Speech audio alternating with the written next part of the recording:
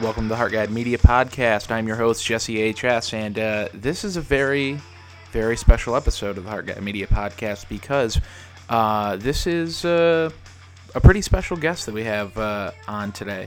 The name, Noel LeBlanc, formerly of Damone, currently of the Organ Beats and the band Swivel.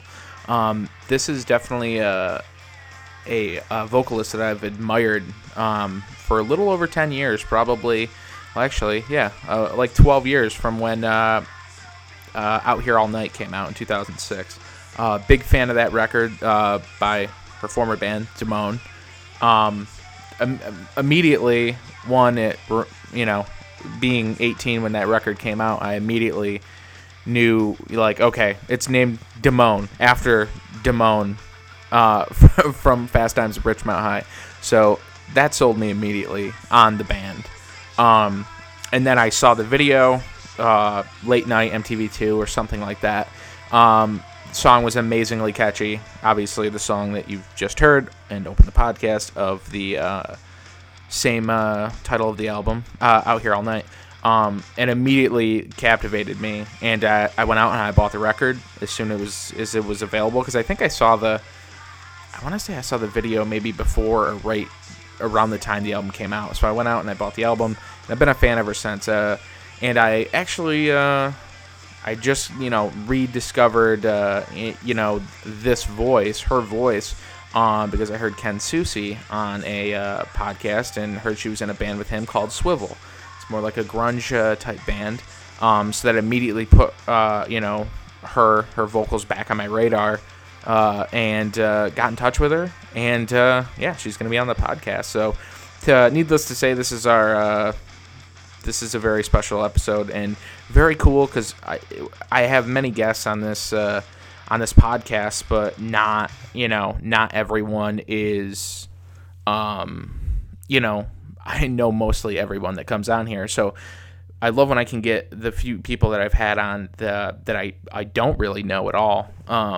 And to be able to have a conversation with a complete stranger and just kind of talk movies and music. Obviously, she's a musician, so the focal point will probably be music. But at the same time, I know she's a horror movie fan, and I'm sure we can connect and talk on movies a bit. And yeah, it's going to be I'm really excited for everyone to hear this. So without further ado, here's my conversation with Noel LeBlanc.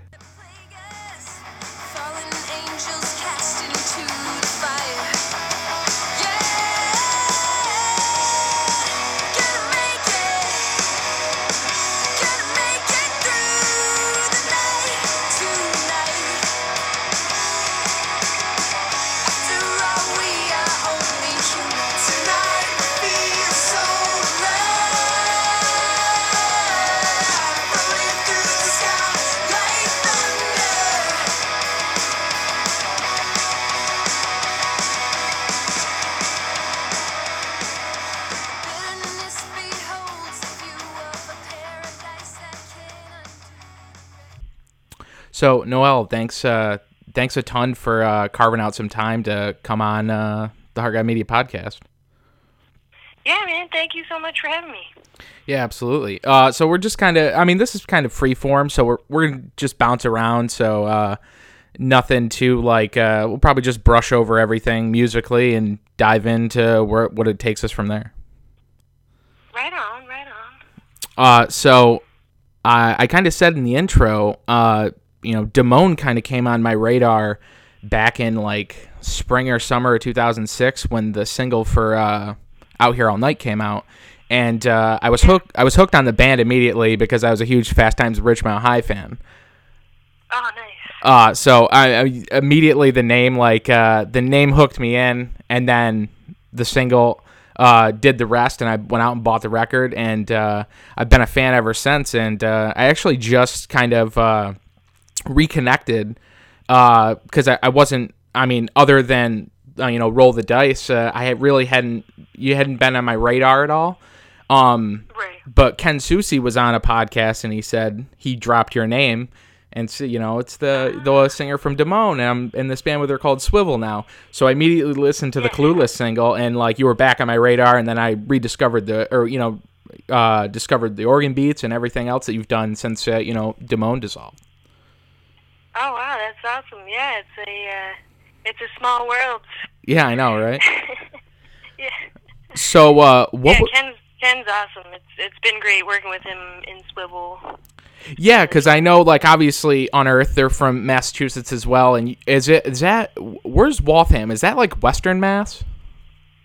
No, it's like 7 miles west of Boston. Oh, okay. So we're very, very eastern. Oh, okay.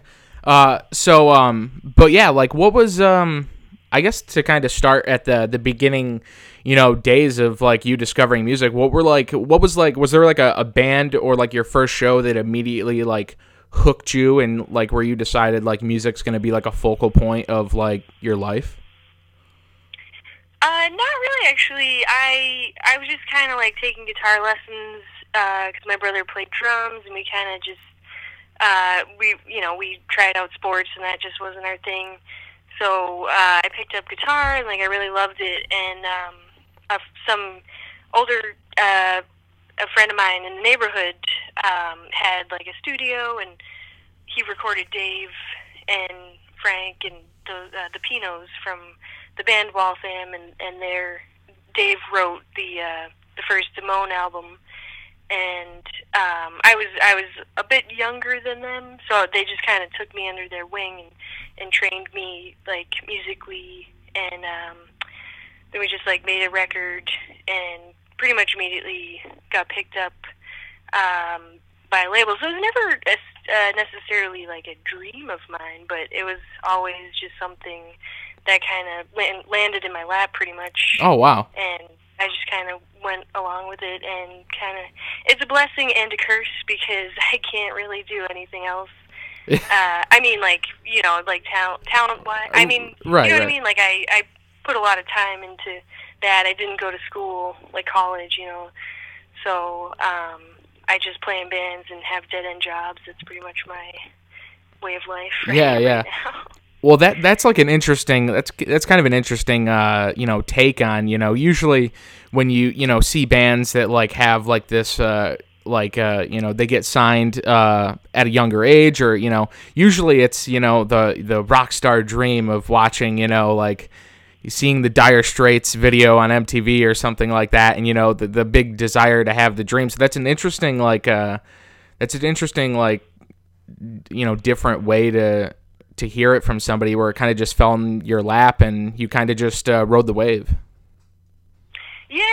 No, I could have been more enthusiastic, and that could have been, that could be part of my downfall, but I just have like naturally sort of aloof sort of way of looking at things, and I just like to go with the punches, and like I take direction really well, and like I like sort of being under someone else's wing, and just like to write songs, and someone else kind of steer the ship. So how did you adapt to like the touring lifestyle, getting in a van and kind of just playing and being a nomad playing music? Like, was that something like you felt comfortable with immediately, or was that like definitely like some growing pains getting used to? It was definitely like scary at first, or like I do remember like our first trek out, like we got the 15 passenger van and stuff, and I like brought my Barbie sleeping bag, and I like pinned it to the ceiling and like cornered the back bench off from everybody because I'm such a loner. But once shit started happening, like the shows were getting good, like it was really fun and exciting. We met a ton of amazing people and got to travel a lot of places that I wouldn't have been able to otherwise. So it was super fun for the most part. And I think like the last tour was like I was kind of getting down, like we were just having hard times, and the record wasn't doing as well as the label wanted to, and we were just kind of not really fighting or anything, but just kind of just like the politics of the industry were like getting to me. And, right. I'm kind of a nester by nature. Like I like to have my stuff in like in my little corner, just. But I do, I miss traveling. But I'm glad I did it when I was young. So it all worked out. It was all good. Now, when Out Here All Night came out, I feel like as soon as because if I recall, I think I saw the music video like on like MTV2 or something like at like 11 o'clock on like a weeknight, and I saw it, and I immediately I was like, holy shit, it's an Evil Dead rip. Like, this is amazing. Yes. Oh yeah. And like I said, between like the name, the catchiness of the song, and then like the Evil Dead, like I was all in. Like after I saw that, like, and I like went out and grabbed the album, and it really like kind of like when you hear like, especially as you hear things on like MTV or like whatever it was back then, like Much Music, Fuse, you'd hear these songs, and this is I mean, the internet was around, but it wasn't like MySpace was like the what Facebook is now, but at the same time, like people were still going out. That was like at the tail end of when people would still go out and buy full records, exactly, like physical copies, Right, yeah. And I remember picking it up, and I'm looking at it, and the first thing I thought was like I see when I buy a record, and I don't know if you can relate, like I won't go right to the single. I'll do a full listen through. Oh yeah, totally. And immediately, like I just kept getting blown away by each song. I was loving it more and more. And then obviously the Iron Maiden cover, I was just like, it was right up my alley. And then I started seeing I think I saw there was I think it was in a Tony Hawk game. There was a song, and on like Madden. Like NHL Madden. Yeah. And so what was that like getting that kind of like, you guys are in video games and things like that? Like what was how surreal was that? Honestly, I don't think we like hit that market enough. Like we probably missed an opportunity. There's a big gaming community, obviously. Oh yeah. And I think it might have gone over our heads at the time. Like, it definitely helped, get people to know who we were, but I don't think we were embracing it. It was all moving so fast, and there was a lot happening at once. Like that era was pretty fast moving. So it kind of almost like flew over my head a bit. I think we got some money from it, but people were dealing with that. Like I was just like an oblivious little kid. I didn't know what was going on. So unfortunately. Now with when Roll the Dice came out, like that's a record I thought was great too, and that one seemed like it didn't connect like Out Here All Night did. Was that did you guys feel like that was you were kind of just buying time until like something happened? Was there like a feeling of like, okay, well, where do we go from here after that record came out? Yeah, a bit. It was so like we were signed to RCA and put out the first record From the Attic, and then we jumped over to Island and did Out Here All Night, and then they dropped us because like I guess the record sales weren't doing too good, and they kind of like helped us out. They could have like we could have owed them like a bunch of money, but they just kind of like let us go and like let us keep whatever the money they had given us or whatever. And from what I can remember, and then so we were kind of like, all right, we had our time in the sun, like let's just say goodbye or whatever. And our manager was like, no, fuck that, like he got us all together for a band meeting, and we made like a handshake agreement to do another record, put another 6 months in. And like the songs were definitely well thought out, and we might have like rushed it a little bit, and my headspace was already like out, like I wanted to move to the woods and like be a friggin' hippie or whatever, and so I told them, I was like, I after I do this, I'm gonna take off, and they're like, what? And they were just really, I guess, pissed off at me, and so yeah, I kind of screwed up, and I quit the band, and like I moved to Vermont and lived in a tent, and then I came back, and I immediately started the Organ Beats. So it was just a dumb move on my part not to like stick that out, but yeah, it's kind of a shame, like listening back to it. I'm like, man, it's a good record, but I think maybe the world just wasn't ready for us or something. Like it's a weird record. It's different from the rest for sure. Yeah.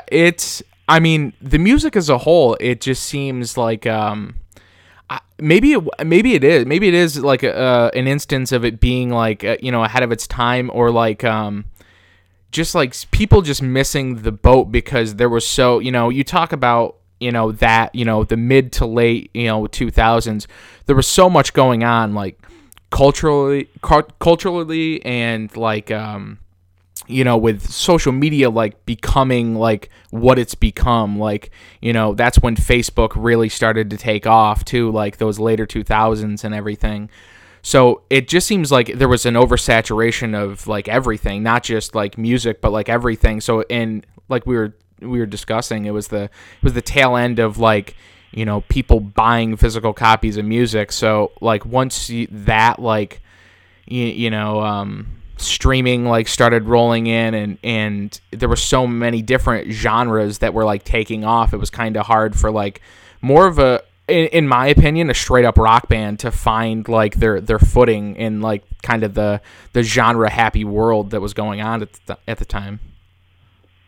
Yeah, for real. Like it was hard to place us in any sort of category even before social media was taking off, and it just wasn't as like affluent as it is today. Like I remember MySpace, but like I hardly, I wasn't paying attention to that. Like I didn't foresee the success of that kind of right. The social media and stuff, and so yeah, we kind of missed the boat on that too. But yeah, you're totally right. It's like there was just so much going on the internet, like opened up doors for everybody. So it was kind of a killer for the industry too. And I mean, it's not like the music industry is still going strong, but like at the time, it was definitely like a low, and they were like hemorrhaging money just in like desperation to like get anybody to succeed. Yeah. But every independent artist could just go and like do their thing, and which is wonderful. It's amazing. Like it's a good thing. Yeah, and at times, I mean, mostly, I mean, from an artist's perspective, it's definitely like a double-edged sword, where like exactly you have like, I mean, think about like, I mean, to just think even like 15, 16, 17 years ago, I remember going to, the Best Buys and the Walmarts and picking up albums, and to think that you don't have to do, and you can literally wake up on the release day of an album now and hit 2 buttons on your phone and you have it instantly. I know, and it blows my mind still. Or I take it for granted, like, exactly. It's pretty mind-blowing. I don't really think about it, but, like, it is, I do, like, I'll send albums, like, I'll text an album to a friend through, like, Spotify, and like an older guy friend of mine, like, one of Damon's guitar players, actually, I sent him the new Teenage Wrist album, and he's like, oh, I don't have Spotify. He had to, like, sign up for it. I'm like, ah, man, shit. Like, he's the type that would have gone out and bought the album, but yeah, I guess it's just, it's great because you can have that instant access, but it's also, nobody's paying for music, so it's essentially free, and you just gotta like tour your ass off, and that's expensive. It's just like what? Yeah, that it seems like more and more bands of any genre, like even if you go to the shows, like vinyl, like has come back in like such a big way. Right. Vinyl is amazing. That is the one thing that has value, that people will buy. Definitely it's very true. That's what that's been kind of a silver lining to like illegal streaming and everything. But then I feel like people who truly want to support a band, an artist, that want to own, whether they listen to, because I know plenty of people who buy vinyl and don't listen to it. But the fact that they're actually buying a physical copy of it, whether it be a collector's piece or whatever. Now, me, I own vinyl and I still buy vinyl, but I listen to it. But even the fact that it's not a download, it doesn't just go into your phone and go away. Like you, at least at the very least, if someone buys a piece of vinyl, which bands are printing, like I feel like every show that I go to now, like bands will have vinyl. There'll be no CD or any other thing. It's vinyl and download card, and even if people aren't listening to those records, they're still buying it and buying a physical copy of the music, and they have like something, whether it be art, because I know people frame records and things like that. But it's so interesting how vinyl is like come back so strong, and like with the corner, the corner of everything, being Record Store Day, turning on to that and like having that be like such a thing. Any like indie record store you go to, I feel like it's packed on, the 2 record store days they have a year, and it's given bands opportunities to, reissue vinyl and things like that. So physical music is still being bought. It's just they're digesting it in different ways, I suppose. Yeah, exactly. Yeah, for sure. So, Thank God for vinyl. Yeah, for real. Viva la vinyl. So, was there I gotta ask about the covers that have appeared on the few albums that you do, to kind of put a bow on Damone before we talk about some of the other stuff and just bomb around. The Wasted Years cover and the You Could Be Mine cover, like those are 2 of my favorite bands. So the fact that those were covered, was that like a collective band decision, or was it an individual's decision? And you guys are kind of like, yeah, let's go for it. I would guess, from what I can recall, it was probably Dustin's idea. Like, he was the biggest nerd like you would ever meet. Like, he knew everything about everything, like super music nerd, and him and Woods probably had the idea to do the Wasted Years acoustic, and like, yeah, I was like we were totally down to do that. The You Could Be Mine, because it was like on the Terminator soundtrack, I think we did it for something. It was like one of those compilations with like movie soundtrack songs. Oh, okay. And like and that again, probably Dustin picked that one. Or Vasquez. He was a big GNR. Well, they were all huge GNR fans, and like I was too, but not to the extent of right. They grew up in the '80s and shit, and that was their jam. So So I feel like I'm kind of embarrassed, like I didn't do that one justice, because like Axl just has such a distinct voice. Well, I don't think anybody, like, he painted himself into a fucking corner when he sung some of that shit, because it's just so like like I know he regrets singing some of that shit, like, for real. Yeah. I know, that's why he disappeared for like 25 years. I know. I'll tell you what, though, I saw GNR last year in Buffalo, and oh, nice. They played like 3 hours and 5 minutes, and it was nonstop. Yeah, no, I missed out. Like, a friend of mine offered me a ticket, but I couldn't go for some reason, and they all said it was amazing, and I was like, damn it, I missed a part of history. That was such a bummer. Yeah, it was definitely. I was relieved that he sounded as good as he did, and the band that he has, and obviously Slash and Tuff coming back. It was definitely something to see for sure. Yeah, that's awesome.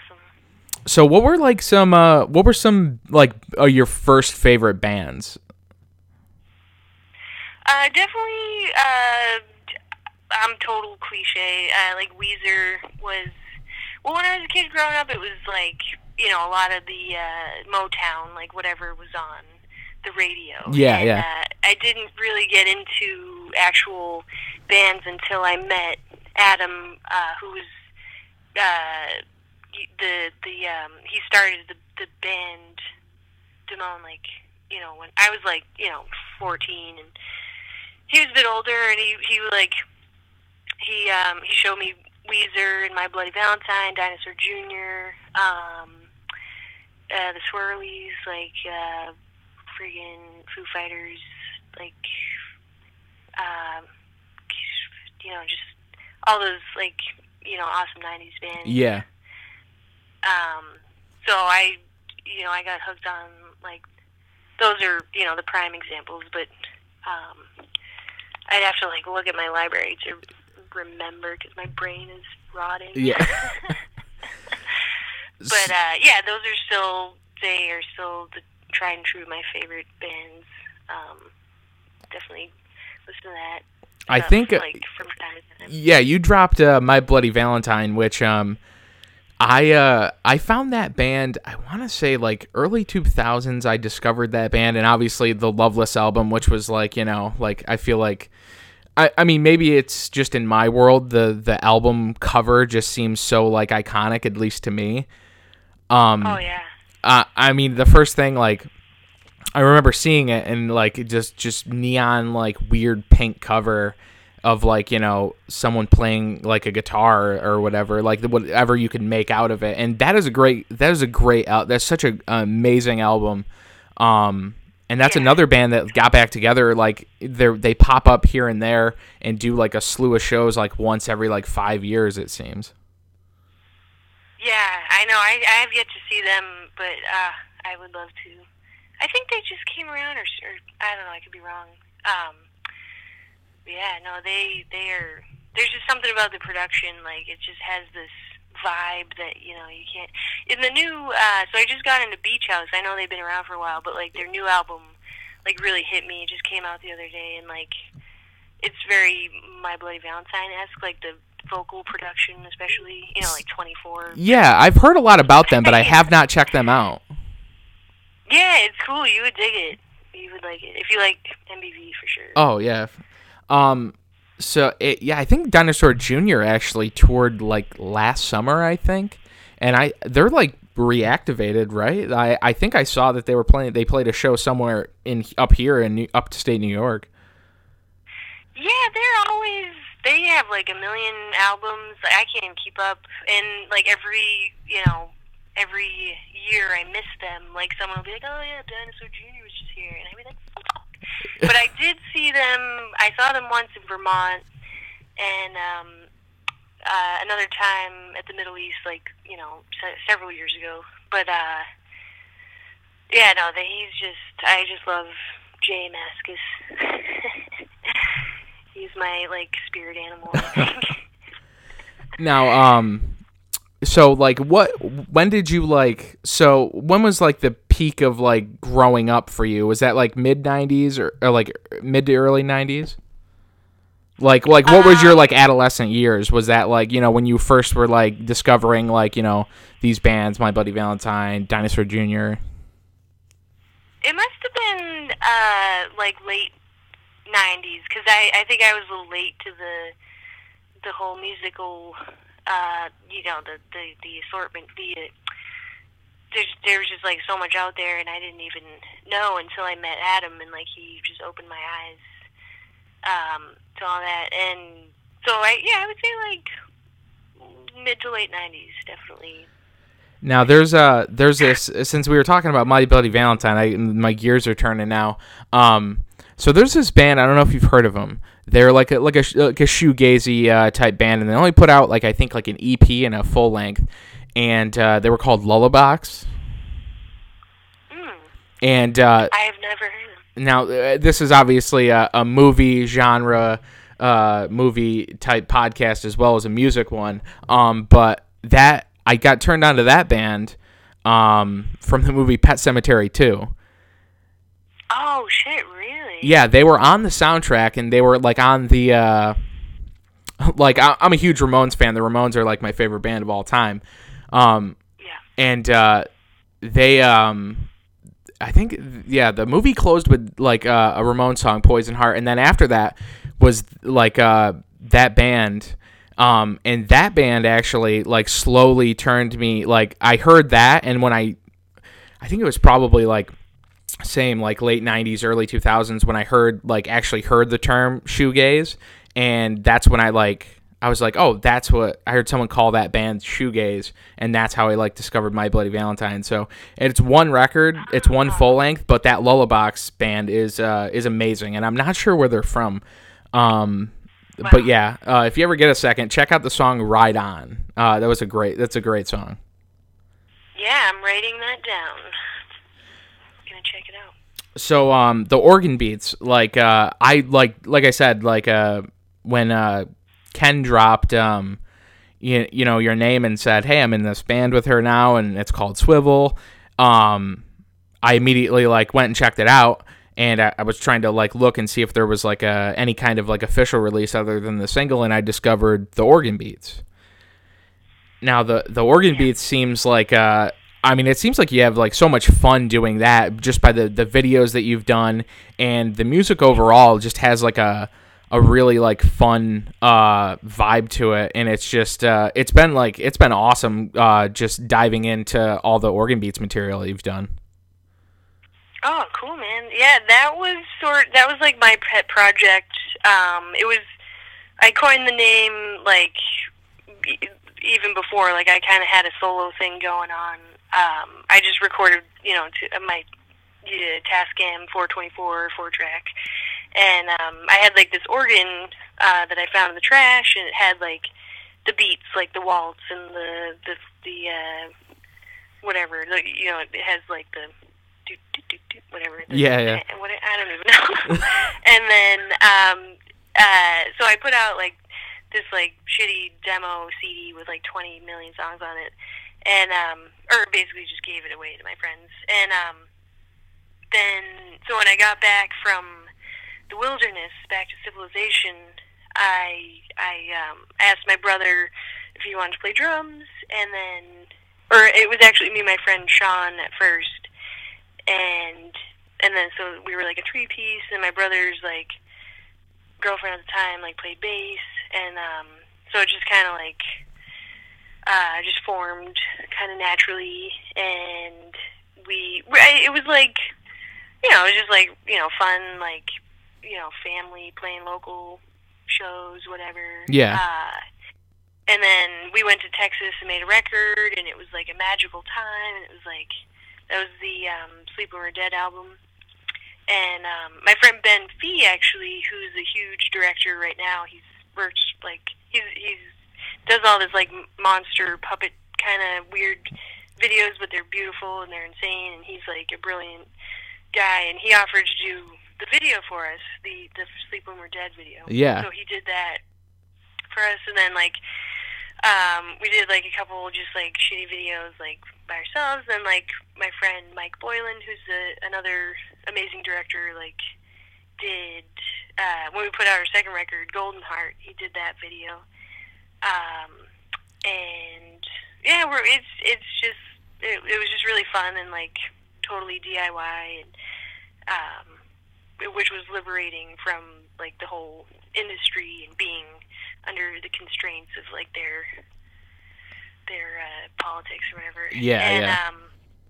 So yeah, that was cool, and we, we're all just it actually changed. The lineup has changed since. It's Alex and Mikey now. It's still me and my brother, but yeah. So that's kind of been the main project for since 2009. And it slowed down, and then Swivel started, and that's about it. Now, that's where we are. I went and I fully listened to Sleep When We Are Dead, and I was looking for Golden Heart. I couldn't find the full Golden Heart album anywhere. Oh, it's not on Spotify? Do you use Spotify? I do Apple Music. Oh, maybe it's not on there. Maybe. Yeah, I don't know how to do all that distro crap. We did like CD Baby, and they kind of like screwed everybody over. But yeah, I should look into that. I might have to finally crack open a Spotify account. Finally. No, I'll send you an album. Just give me your address. But it's everything that I heard off Sleep When We Are Dead. I love, and it has like a, I don't know, it's very like reminiscent of like some of the tracks on, or at least in the vein of some of the stylings of songs off Roll the Dice. At least like to what I was hearing initially, because since I had gotten in contact with you, I was already like checking that stuff out, but I was like fully listening, because I wanted to make sure I was up to date on everything, just because I didn't realize how much like music you had put out since Roll the Dice. I was kind of like I said, I was so like you were kind of off my radar. Until I was off everybody's radar. Off my own radar, for Christ's sake. Yeah, you went legit off the grid. Tent in Vermont off the grid. I'm crazy. Yeah. Hey, I think about it all the time. I should get rid of a smartphone, because I realize how like dependent I am on like everything, paying bills, and disgusting. It's artificial intelligence has really taken over. It really is. It's scary. So well, we do it to ourselves. Yeah. The convenience, so. I got rid of like the only social media platform I have now is Instagram. I had to do away with everything else because it was just it was a headache, and it's much easier living life oblivious to the insanity that is everything that's going on in the year 2018. Yeah, man, I totally immerse myself in podcasts. Like, I don't know what's going on politically or in the world. I listen to like comedy podcasts or paranormal podcasts, and kind of takes you away, and it's nice. I've been a lot happier than ever before. Yeah, I think I've like probably over the last like 4 years, I've probably listened to maybe equally or more. I spend more time, I think, listening to podcasts than I do music most days. Same. Yeah, it's sad, but they're super entertaining, and there's like endless content. Oh yeah, it's. I mean, you can find a podcast on anything.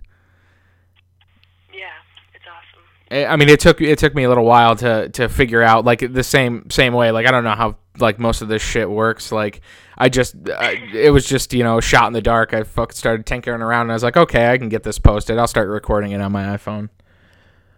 That's awesome, man. Good for you. But so does Swivel have any plans to like record like a full length or like an EP or anything?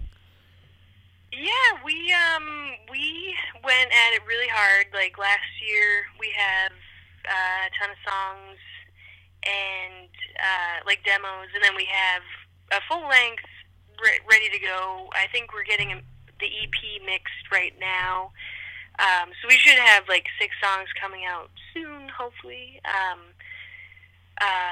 And then we'll probably hit it hard like with shows after that. So hopefully by like the fall, we might have some stuff going on.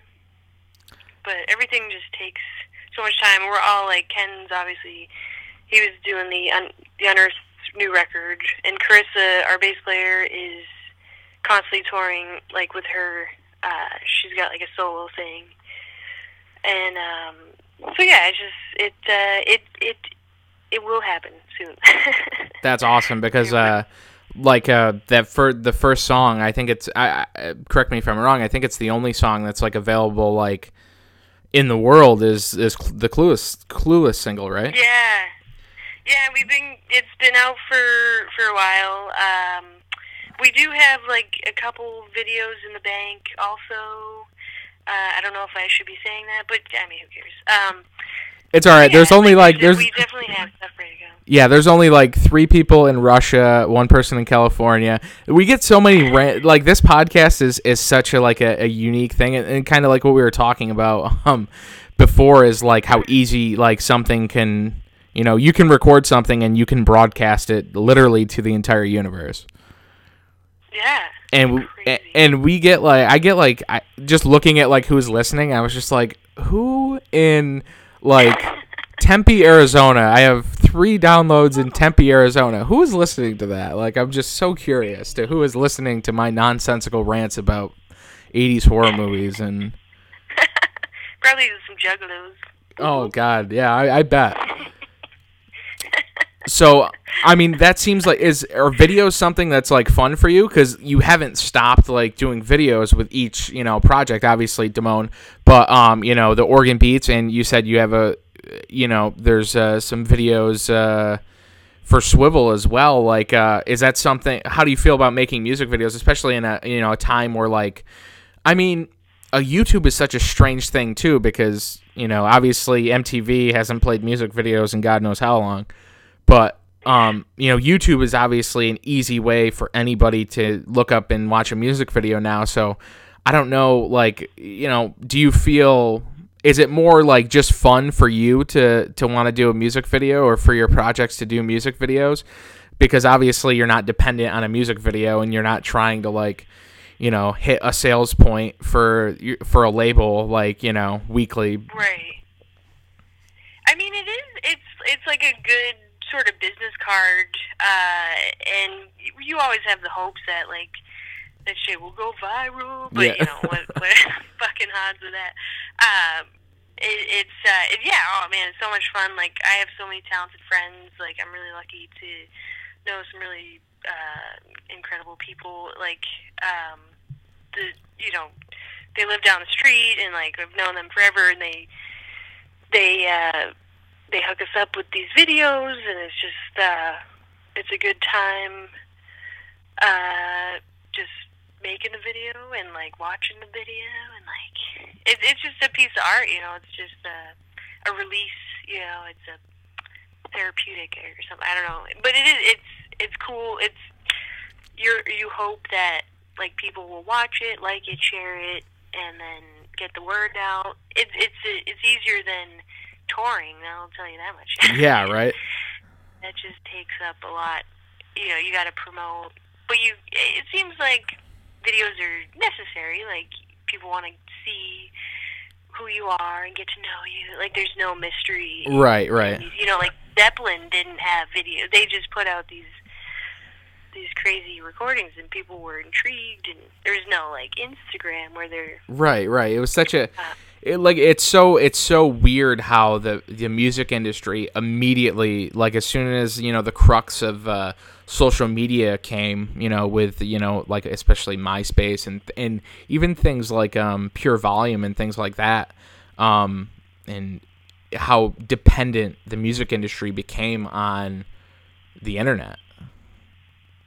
Like, solely dependent on like the internet. Like, that's how everyone listen, especially now, like that everyone, it's all on your phone. Everything is in your phone, and we're so dependent on these little electronical devices that run our lives.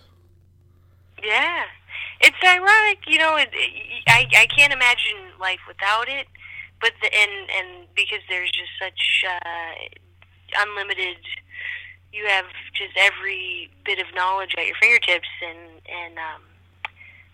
like it blows my mind to think of like before phones and before computers and stuff, and they just had like the radio, and you had to like set your watch to turn on the radio and hear your song being played or whatever. And I mean, I kind of grew up then. I mean, I sound like a real old biddy, don't I? Jesus Christ. Well, no, but, I tell people all the time, like, I remember, like, when I was in high school, the early 2000s, when I was in high school, I had an alarm clock. Like, I can't, like, no one buys an alarm clock anymore. Your phone has an alarm on it. To think that, like, I had an alarm clock, like, I didn't have a cell phone until, I think, 2000, like, 6, when I was like 18. Like that was that was when I got my first cell phone. But before that, like I mean, some of the first shows I booked, I was literally like landline calling like local venues to try to book something. Like, and it's so it's so crazy now. Like to think like kids will never, like, there's a whole generation obviously from a few years ago on that like they'll never understand the struggles of calling someone's house and being like, hey, is Matt there? Like I know. You just text. You don't even have to talk to anybody anymore. I know, it's insane when you really think about it. It really is. Because I can't imagine, like, I lived through it, and I can't even imagine how, even like GPS, I'm like, people use maps? Like, I look at a map and it's like upside down. I'm like, what the fuck is this? Like, yeah, like, what the fuck is the internet? Well, I even remember like the mid 2000s or whatever. I remember printing out MapQuest and stapling, like if I was going somewhere and just stapling like the MapQuest directions together, trying to read them while not trying to kill myself with driving my friggin' Chevy Tahoe off the road. I know. We toured. We were on the road, and we had like that giant like World Atlas, all laminated. It cost $80 or some shit.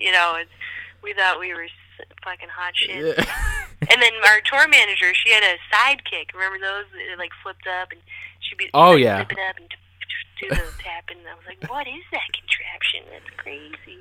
Yeah, I didn't convert to a smartphone until like, I think like 5 years ago. Before that, I was like the slide QWERTY keypad, and people were like, "Yo, what the fuck are you doing? That's whack." And I'm just like, they're like, you can pay all your bills on a phone now. What are you doing with like a slide keypad? Like, and I was just like, I don't know. Oh my god, you rebel. Yeah, but it's like we were saying now, like everything's at your fingertips, but that was one of the, going back to the music video thing, that was something that I enjoyed instantly about, discovering like the organ beats, was that there was videos made, and I was immediately like, because if there's a video for a song, like if I'm checking out a band for the first time, like if they have just the track like on YouTube or whatever, and then they have the music video, I'm obviously just going to watch the music video over just listening to the audio. Because it's obviously just like a nice companion piece, and just to kind of get a feel what the band's like angle is or whatever. But I appreciate immensely bands that are still making music videos, because it's that extension of the art, like that a band goes the extra mile to get that out there, whether it be a not so serious video or a serious video. Like it's I feel like it's like you were saying, it was, like a therapeutic, like a nice release, artistic release to go along with not only just the song, but having that visual there as well. Yeah, and it really like captures the essence, of what the band represents and who they are and stuff. I love videos. Like MTV was just so great. Like you see these like the rock stars, and you're just like, wow, that's so cool. And yeah, I music videos will never die. I think like vinyl, they're like second nature to any successful band. Yeah, it's cool like I had said, I think it's just, I think those things, like, and the same thing with CDs. I don't think, like, I still buy CDs. Like, I don't think physical music will die. I don't think music videos will die, because people will just digest them differently, and they find them differently, and they find different avenues to absorb them. Like, obviously, they're not clicking on, MTV or Much Music to watch music videos anymore. You have a little app on your phone that you go to, and you type in whatever, and you can find a video literally for anything. You could watch, a video. You could watch any video from any band ever on YouTube. It's insane that it's at our fingertips. Yeah, it is. It's crazy. You get lost too. Oh yeah, I go down deep rabbit holes for sure. It's crazy the shit you can find. Oh my god. So to kind of brush on kind of transition into movies, like what are like this podcast kind of like focuses a lot on like horror and especially like 80s horror and things like that, but we pretty much try to talk about like anything like as far as movies go. And I'm like a huge like 80s mark. Like my parents, they seemed like they were behind the times like 7 to 8 years. Like all the stuff in my parents' house when we were growing up, like it was like 93, but it still looked like it was probably like 86, 87. Like those ugly brown like carpets that like were cool in the 70s and they thought they were all right in the 80s and you didn't want to replace them. So like just seeing pictures from like 94, 95, everything still looks like it's like from 1987. Oh man, that's awesome. Especially my father, like, is wearing, like, all these pictures I find all the time of, like, Zubaz pants. And my sister, who's older than me, was, like, a senior in the early 90s. And she just has this blown out, like, literally looks like she could maybe step in for Axel, like, you know, if the paparazzi got too hot for a second.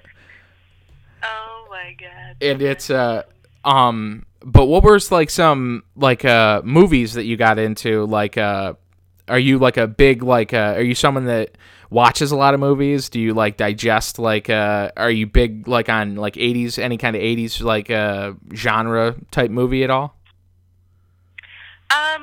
So like we were I don't remember like watching a ton of movies when I was a kid. I don't remember a lot, but I definitely started getting into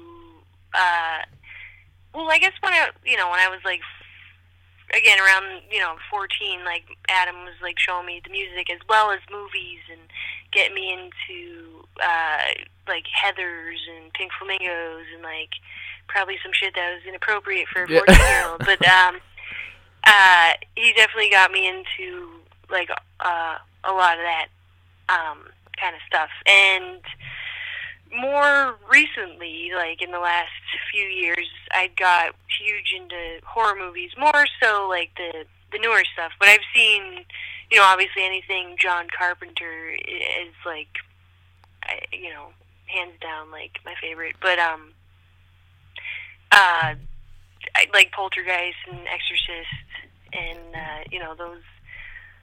Alien was like huge for me. That was like a big. Oh yeah.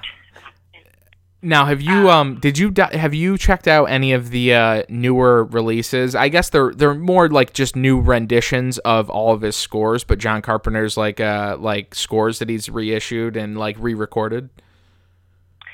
Yeah, I actually saw him in just it was like he's toured last October, November. Yeah. And I saw him. It was fucking amazing. It was the coolest thing. He had like the movies projected behind. Oh yeah. Like, while he was performing the score, and I bought a vinyl, and it was I forget which one it was. But, was it Anthology? It was the Anthology. Yes. Yeah, he came through Syracuse, where I am, and he played this old. We have this old theater here called the Palace Theater, and it's super like. They've never like replaced anything in it, and it looks so like old, and it's an amazing older theater. And he played there, and like we saw myself and a few friends went and like saw the full show, and amazing band, amazing players, and like to think that at his age, I think he's 69 or 70 now, and he just stood up there the whole time, and like. Just it was definitely an experience for sure, especially being a fan of the movies and being able to see the projections of the movies behind him while he's playing the themes. It was definitely something to see. Yeah, I was like grinning ear to ear the whole time. It was so cool. And that's something that's like we were talking about the resurgence of vinyl. Like that's something that's huge now. Or like movie soundtracks, like that are just they're putting out a movie soundtrack and like a score for everything now. Yeah, like the Blade Runner soundtrack. Oh yeah. My God, it's amazing. Well, some of that shit, like I'm so amped. It's getting like newer releases and stuff just to be able to like play that like during the day and just listen to, like, just think about, like, I remember the first time I saw Blade Runner, and I'm just like, I remember loving, like, the score and stuff, and then it's just like, can you imagine, like, you know, watching these movies back just even 16, 17 years ago, and now we have, you know, we can listen to it, like, whenever, because it's such a, like, and I feel like, you know, what's old is new now, too, and that's why that all that stuff, vinyl, you know, the music, the themes, everything from, like, you know, the past is coming back. I feel like, you know, there's a true appreciation for it now. Yeah. It's like the wave, you know, you're like, oh shit, that, I remember that. That was so dope. I want to, like, immerse, you know, just, it, yeah. Nostalgia is such a huge factor of everything. Oh yeah, for sure. Now, if you had to throw out, and they could be of any genre, but if you had to throw out a few of your favorite movies, what would you throw in your top movie list? Top movies, just in not horror. It doesn't have to be horror. Just like I guess just in general, like what are like, and I guess if you can't like think of any like your absolute favorites, just like maybe most watched, because I know like there's some movies that I probably wouldn't put in my top 5, but I've watched 9 million times.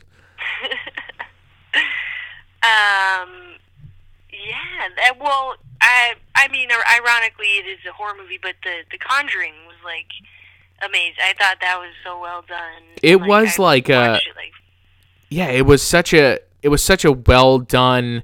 And you said you were into paranormal podcasts, correct? Yes. Okay. Oh, yeah. So, they had one of the daughters, the daughters from the actual family on a podcast, I think like last October.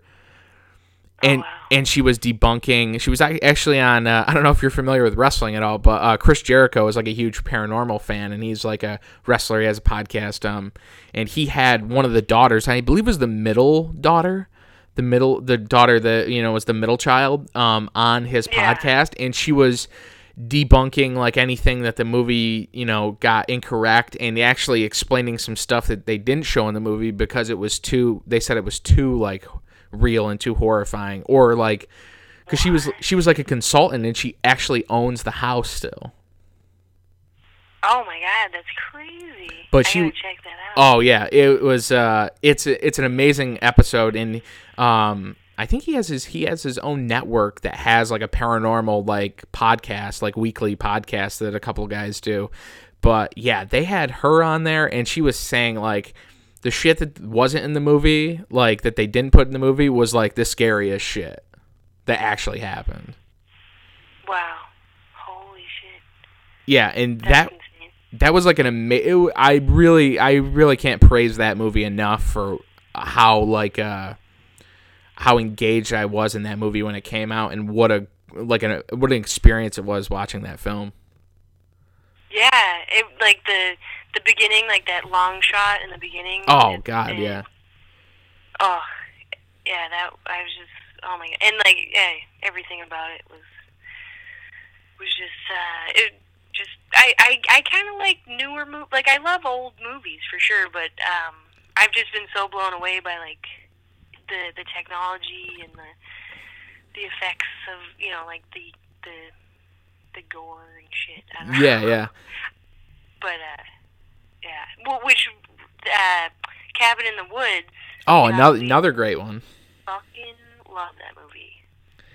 So good. Yeah, the ending still like warps my mind. Like that just like that literally like did like such a 360 spin at the end, like the ending of that movie, like it blew my mind. And that's another movie I feel like at least in the horror community, it's kind of like, I don't want to say forgotten, but just not spoken about enough about how well executed that movie actually was. Yeah, I always forget about it, and like whenever I think about it, I'm like, God damn, that's right, that movie was so captivating, and then at the twist at the end, you're just like, whoa, I did not see that coming. And did you? Because I'm a huge mark for this movie, I gotta ask. Did you see the It remake? Yes, and that is definitely one of my favorite movies. It was I watched that probably 17 times, It's so I loved everybody. All the actors in it were amazing. Oh yeah, amazing cast. Like they executed it so perfectly, and because the original, being a TV movie, was so beloved for like Tim Curry's portrayal as Pennywise the clown, for them to come in and like just knock it out of the park and have it be as great of a movie as it was, like it was. Yeah, that movie is another movie I can't say enough good things about. It's definitely horror movies have definitely stepped up like recently. Yeah, and I was just thinking of another one. There's one on what was I just thinking about? God damn it! Oh, the Evil Dead remake. Holy shit, that was so good. I'm a sucker. I'm sorry. I like remakes. I know like people are like, oh, I hate remakes, but goddamn, that blew my mind. Yeah, there's a lot of hate on the remakes when I can honestly say that. Oh yeah, in general, yeah. Yeah. A lot of the remakes like that have been coming out have been kind of knocking it out of the park. I know. That's what I'm saying. I love it. And it makes me like even more so appreciate the original. I mean, I was always obviously a huge Evil Dead fan, and but that I was just like so stoked that they did such a good job, like top to bottom, like everything about it. When it was raining blood, I was just like, oh yeah, that was such an intense scene. It was so good. And this girl chops her fucking arm off. Spoiler alert. Did you? Like every kill scene was just like, oh my god. Yeah, they definitely delivered, and yeah, it seems like especially when these movies do good, like it like crushed it in the box office, and now immediately on the heels of like that doing well, they greenlit a remake for Pet Sematary. Yeah, I heard about that. Yes, I'm pretty excited about that. Yeah, they cast John Lithgow as Judd Crandall, which I am hugely like pumped for. Yeah, oh, he's great. I love that guy. He'll definitely do it justice. Yeah. Do you know who's directing it? Who did they announce it? Yeah, they did announce it, and I can't remember who it was.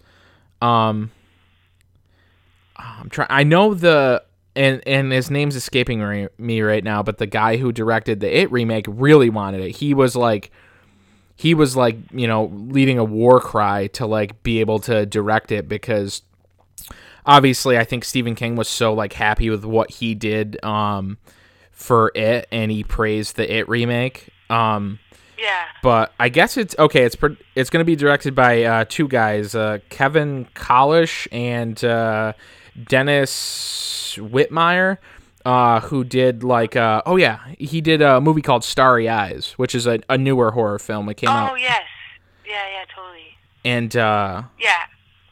So he did one of the segments on an anthology horror movie that came out like 2 years ago called Holidays, which is like oh my god, yes. Yeah, I loved it. Yeah, it was great. It was amazing. I've seen like everything on Netflix. I've watched. Yeah. If it's on Netflix, I watched it. And I guess the Pet Sematary remake is actually supposed to come out 20 years to the day or 30 years to the day after the original. Oh shit, that's cool. Yeah, so I guess it's slated for an April 19th, 2019 release. So I'm definitely excited for it, and like I said, like with the horror movies doing so well, it's just going to green light more movies to get made. Oh my god, and there's a shitload coming out that I'm so pumped for. Oh like, yeah. I'm like, this year is going to be amazing. I can't, in a few weeks, that movie Hereditary. Oh yeah, that one looks so legit. Fuck yes. And then my friend was telling me about this really mysterious movie. Like, the whole promotion is shrouded in mystery. Like, it's Nicolas Cage. The movie's called Mandy. Huh. And there's like a chainsaw battle. I'm like so stoked about it. I don't know. Oh shit! I don't even think I've heard about this one. I might have to look into it. Yeah, check it out. Mandy, Nicolas Cage. Anything Nicolas Cage. I fucking love that guy. He's my hero. And then there's another Predator coming out. Oh my god. Yeah, I just saw the trailer for that, and that looks amazing. I'm so excited. So yeah, pretty pumped about upcoming movies. But speaking of Netflix horror movies. Did you see The Ritual? That was really, really good. Oh yeah. I checked that out a few, probably like a month or so ago, and yeah, that was another movie, like a way different. Like it's, I mean, to my knowledge, it seemed very original. Like definitely like not something I'd seen before for sure. Yeah, and it hit the spot. Like it scratched that itch. Like been kind of waiting for a cool movie like that with the weird it was like Blair Witchy a bit. You know what I mean? Yeah. If I can recommend, and it might still be on Netflix. I'm almost positive it is, and I don't know if you've seen it yet, but it's a newer movie. It came out like a year and a half or so ago, called Beyond the Gates.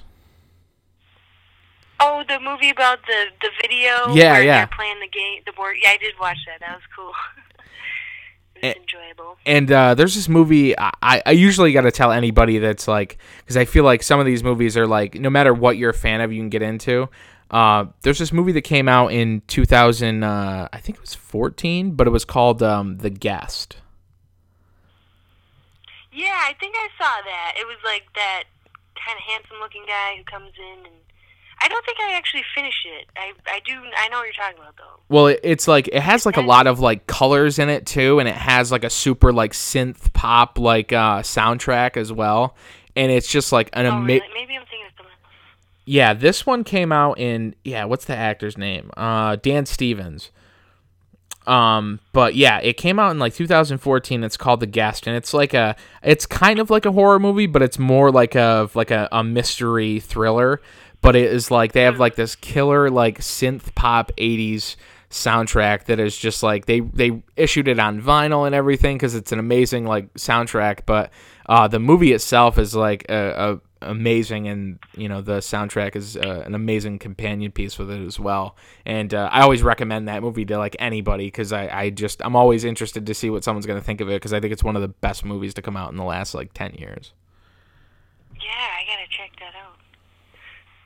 What about It Follows? That's kind of like that had the did it have kind of like synth pop or like shoegazy? Yeah, it definitely did, and that was another one. Like I think I think so many people like are so nostalgic and so like reminiscent on like the older horror movies and stuff that even though I think all the movies we've talked about, we've named a million different newer horror movies, which is nice because I feel like on this podcast we do talk about those movies, but mainly we're focusing on like the older stuff because we're such like fans of that. So we don't get a chance to like kind of like praise the newer stuff. I mean things like it, like myself and some other nonsensical ranters that I have on this podcast. We've done like a Stephen King one where we talk about like Stephen King adaptations, and we've definitely like praised like it for what it's done and how great of a movie that was. But it's been awesome to like actually have someone to talk newer stuff with because it kind of gets me reflecting, and I was like, oh shit, like yeah, there really are like have been like amazing films that have come out in the horror genre like the last like 5-6 years. Yeah, it's been good. It's been really good. And like Netflix is kind of like hitting that out of the park too. Like last year, there was just like a shitload of really awesome, cool, unique, independent kind of like Raw. That was like a foreign. Oh yeah. I didn't finish that one. Oh, so good. Yeah, they've sunk like $6 billion in creating original content. They have like $6 billion like invested in. It's so crazy. I know. I think they gave $1 billion of it to Adam Sandler. Yeah, for real. I fucking love Adam. He's the bomb. Big fan. I watched the movie The Do-Over. Sorry. Oh yeah, of course. I love that movie. I thought that was great. I loved it. It was so cute. David Spade, he's adorable in it. It's like that character killed. I was cracking up the whole time. I feel like Adam Sandler's kind of he's been redeeming himself. It seems like there was another movie. What was it called? Sam Wexler. I haven't seen that one yet. Sorry, it's all right. But That's My Boy, which came out a few years ago. Oh yes, that's a funny one, yeah. But I actually a couple of friends and I always talk about Adam Sandler's amazing role. I don't know if you've seen the movie, but the movie Airheads. Oh yeah, totally. It was Like that.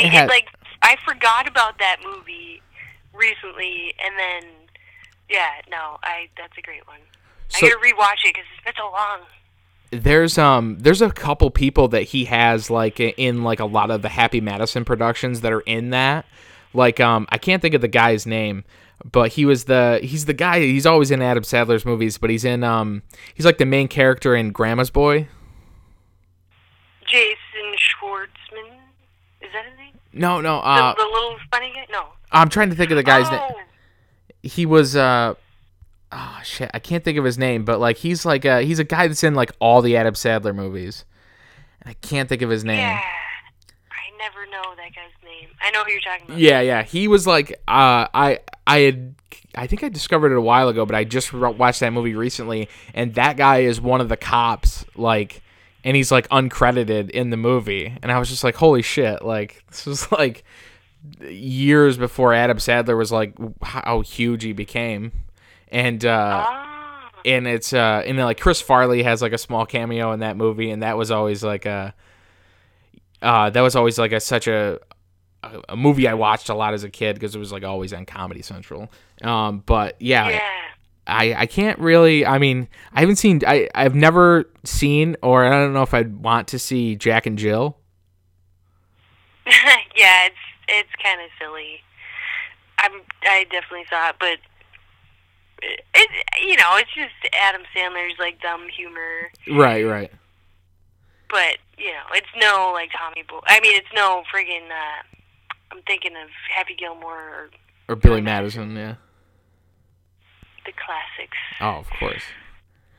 So, I guess, I won't keep you talking nonsensically with me for too much longer. But I can't thank you enough for carving out some time to come on and talk everything from your music to The Conjuring to Adam Sandler. I think we've went full circle.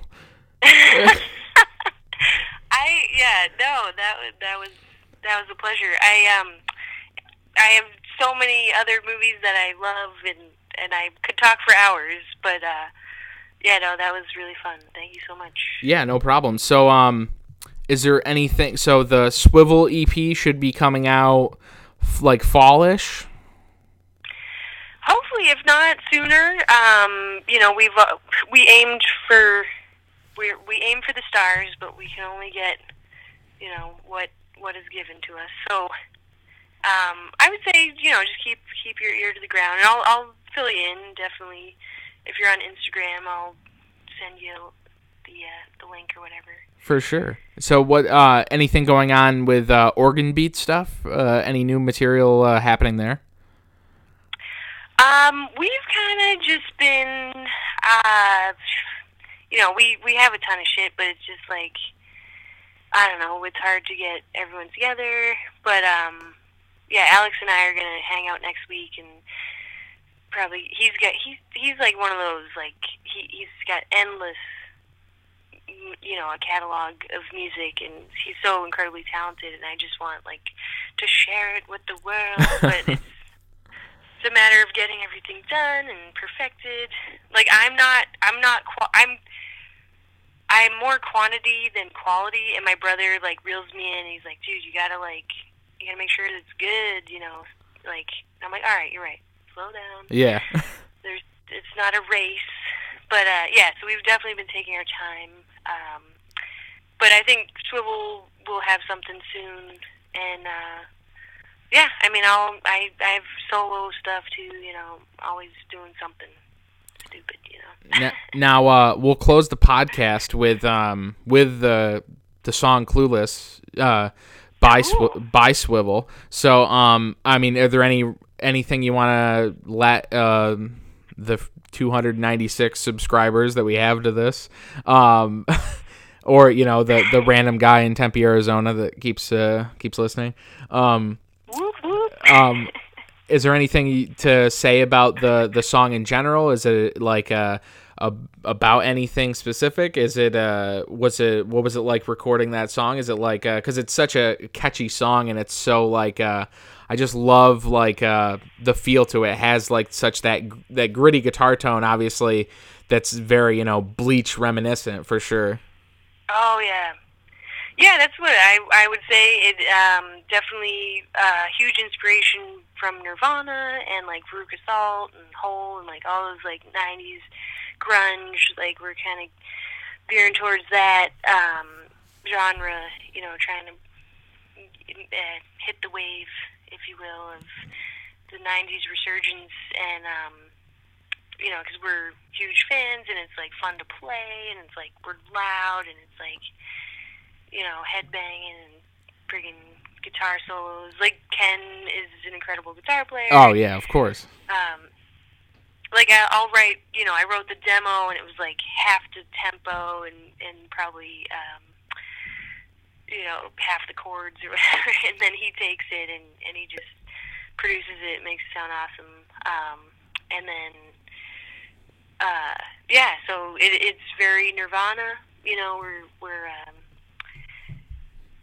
We're fun and we're cool and we're loud. So that's about it. And that's all you could ask for from rock music in 2018. Yes. But Noelle, I can't thank you enough again for coming on and carving out some time to come on the podcast. I appreciate it. Oh, thank you so much. I had a great time. No problem. Thank you so much. Have a good night. All right, you too. Bye. Bye.